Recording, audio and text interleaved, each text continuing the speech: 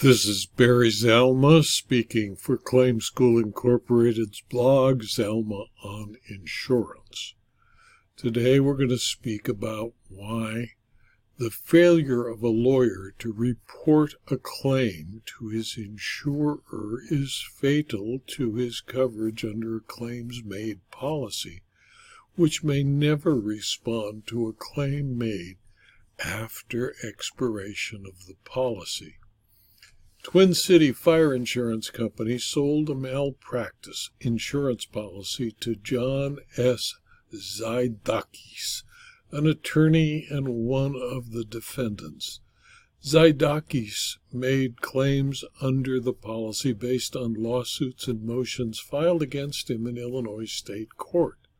Twin City sought a declaratory judgment that it owes no insurance coverage to the defendants for these claims, or in the alternative for rescission of the policy.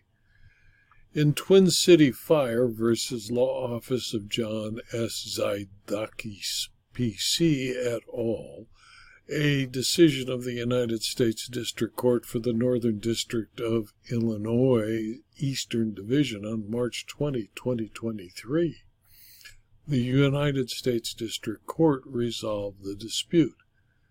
In the affidavit to which Zaidakis objected, Twin Cities counsel averred that several publicly filed documents were either served on Twin City or retrieved from the Cook County Clerk of Court or the Illinois Appellate Court, and they failed because the court could take judicial notice of publicly filed documents in other courts, if, as in this case, their existence was not subject to reasonable dispute.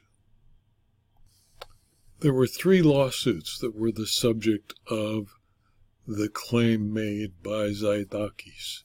First, the Chen lawsuit, where Fiona Chen Consulting Company sued Zaidakis for failing to pay retained expert witness fees. Zaidakis filed a sworn answer, affirmative defenses, and a counterclaim against Chen Consulting, demonstrating that all of the acts and conduct related to the Chen lawsuit occurred between January 2012 and November of 2012. Then there was the Spiegel motions for sanctions, where litigants in a separate set of lawsuits brought three motions for sanctions. The presiding Cook County judge ruled on all three motions and entered judgment against Spiegel and Zaidakis for over $1 million. Then there was the Klein lawsuit. On August 14, 2019, Tiberiu Klein filed a complaint against Twin City and Zaidakis alleging legal malpractice, breach of contract, and breach of fiduciary duty. The Klein lawsuit alleges that Zaidakis' wrongful conduct caused Klein to lose his statutory deadlines and his opportunity to collect a significant recovery of settlement proceeds in an underlying 2014 tort lawsuit. The Klein lawsuit alleges Zaidakis knew of his malpractice on March 9, 2018, after the Seventh Circuit Court of Appeal issued a damning decision criticizing Zaidakis for his various failures in representing Klein, which amounted to legal malpractice.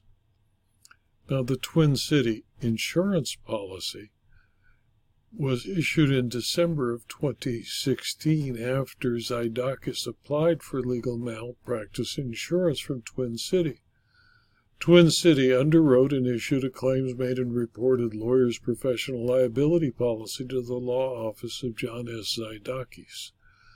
Zaidakis sought coverage from Twin City for liability in the Chen lawsuit and for the Spiegel motions for sanctions.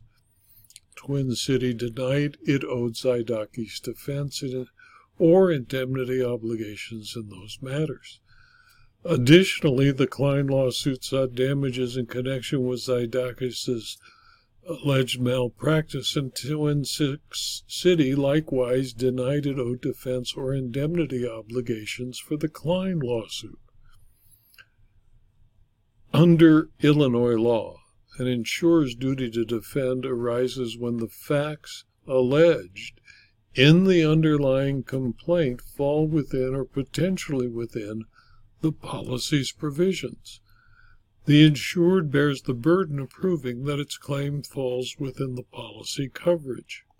Once the insured has established coverage, the burden shifts to the insurer to prove that a limitation or exclusion applies.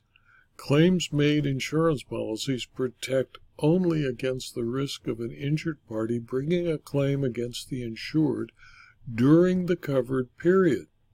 Zydakis entered into a claims-made policy with Twin City that began on January 26, 2017, and specified that January 26, 2016 was the retroactive date. By its plain language, the policy covers only damages arising from Zydakis' acts or omissions that occurred on or after January 26, 2016. The policy ended on January 26, 2018, and was not renewed. It allowed up to 60 calendar days after termination to report a claim. So Zydakis had until March 27, 2018 to make claims under the policy. The Chen lawsuit, the Spiegel motions for sanctions, and the Klein lawsuit all fall outside the policy's scope of coverage, either for underlying conduct occurring before its retroactive date or for claims made after its expiration. Zydakis, hoping to get around the problem with the dates of coverage, argued that estoppel was available to create a genuine issue of material fact as to whether Twin Cities should be estopped from denying coverage. The court concluded it does not, because estoppel only applies where the insurer has breached its duty to defend. When the policy and the underlying complaint are compared, there was clearly no coverage or potential for coverage, and therefore estoppel cannot apply. Estoppel may never be used to create or extend coverage where none exists. Where no duty to defend exists, and the facts alleged do not even fall potentially within the insurance coverage, such facts alleged could obviously never actually fall within the scope of coverage. Under no scenario could a duty to indemnify arise. Twin City owed defendants no duty to defend in any of the underlying actions, and therefore no duty to indemnify existed. The court therefore granted Twin City's motion for summary judgment and declared that Twin City owed no duty to defend or indemnify Zydakis under all his professional and individual forms. In my opinion, a lawyer should know how to read an insurance policy. Since a claims made and reported policy requires that there is only coverage if the claim is made during the policy period and reported within the policy period, Zydakis' failure to report the existence of the claims during the policy period, so that there was neither a duty to defend nor a duty to indemnify, resulted from his own negligence and failure to deal with his policy. In addition, he apparently concealed the fact of the litigation in the Chen lawsuit against him that predated the inception of the policy. Zydakis, in my opinion, is properly out of business and is no longer practicing law and must pay any judgment against him from his own assets. This video was adapted from my blog Zelma on Insurance, which is available free to anyone who clicks on the URL zelma.com/blog. If you subscribe to the blog, you will be advised of every blog posting, usually 5 a week, and that given access to the more than 4,450 blog posts presently online.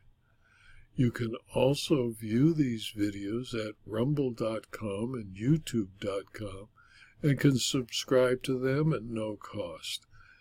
And if you found these videos to be useful or appropriate, please tell your friends and colleagues so that they can also subscribe. And you might also wish to consider subscribing for a very small fee to my Locals community and my Substack publications for additional information about insurance claims, insurance coverage, and how to deal with insurance matters. Thank you for your attention.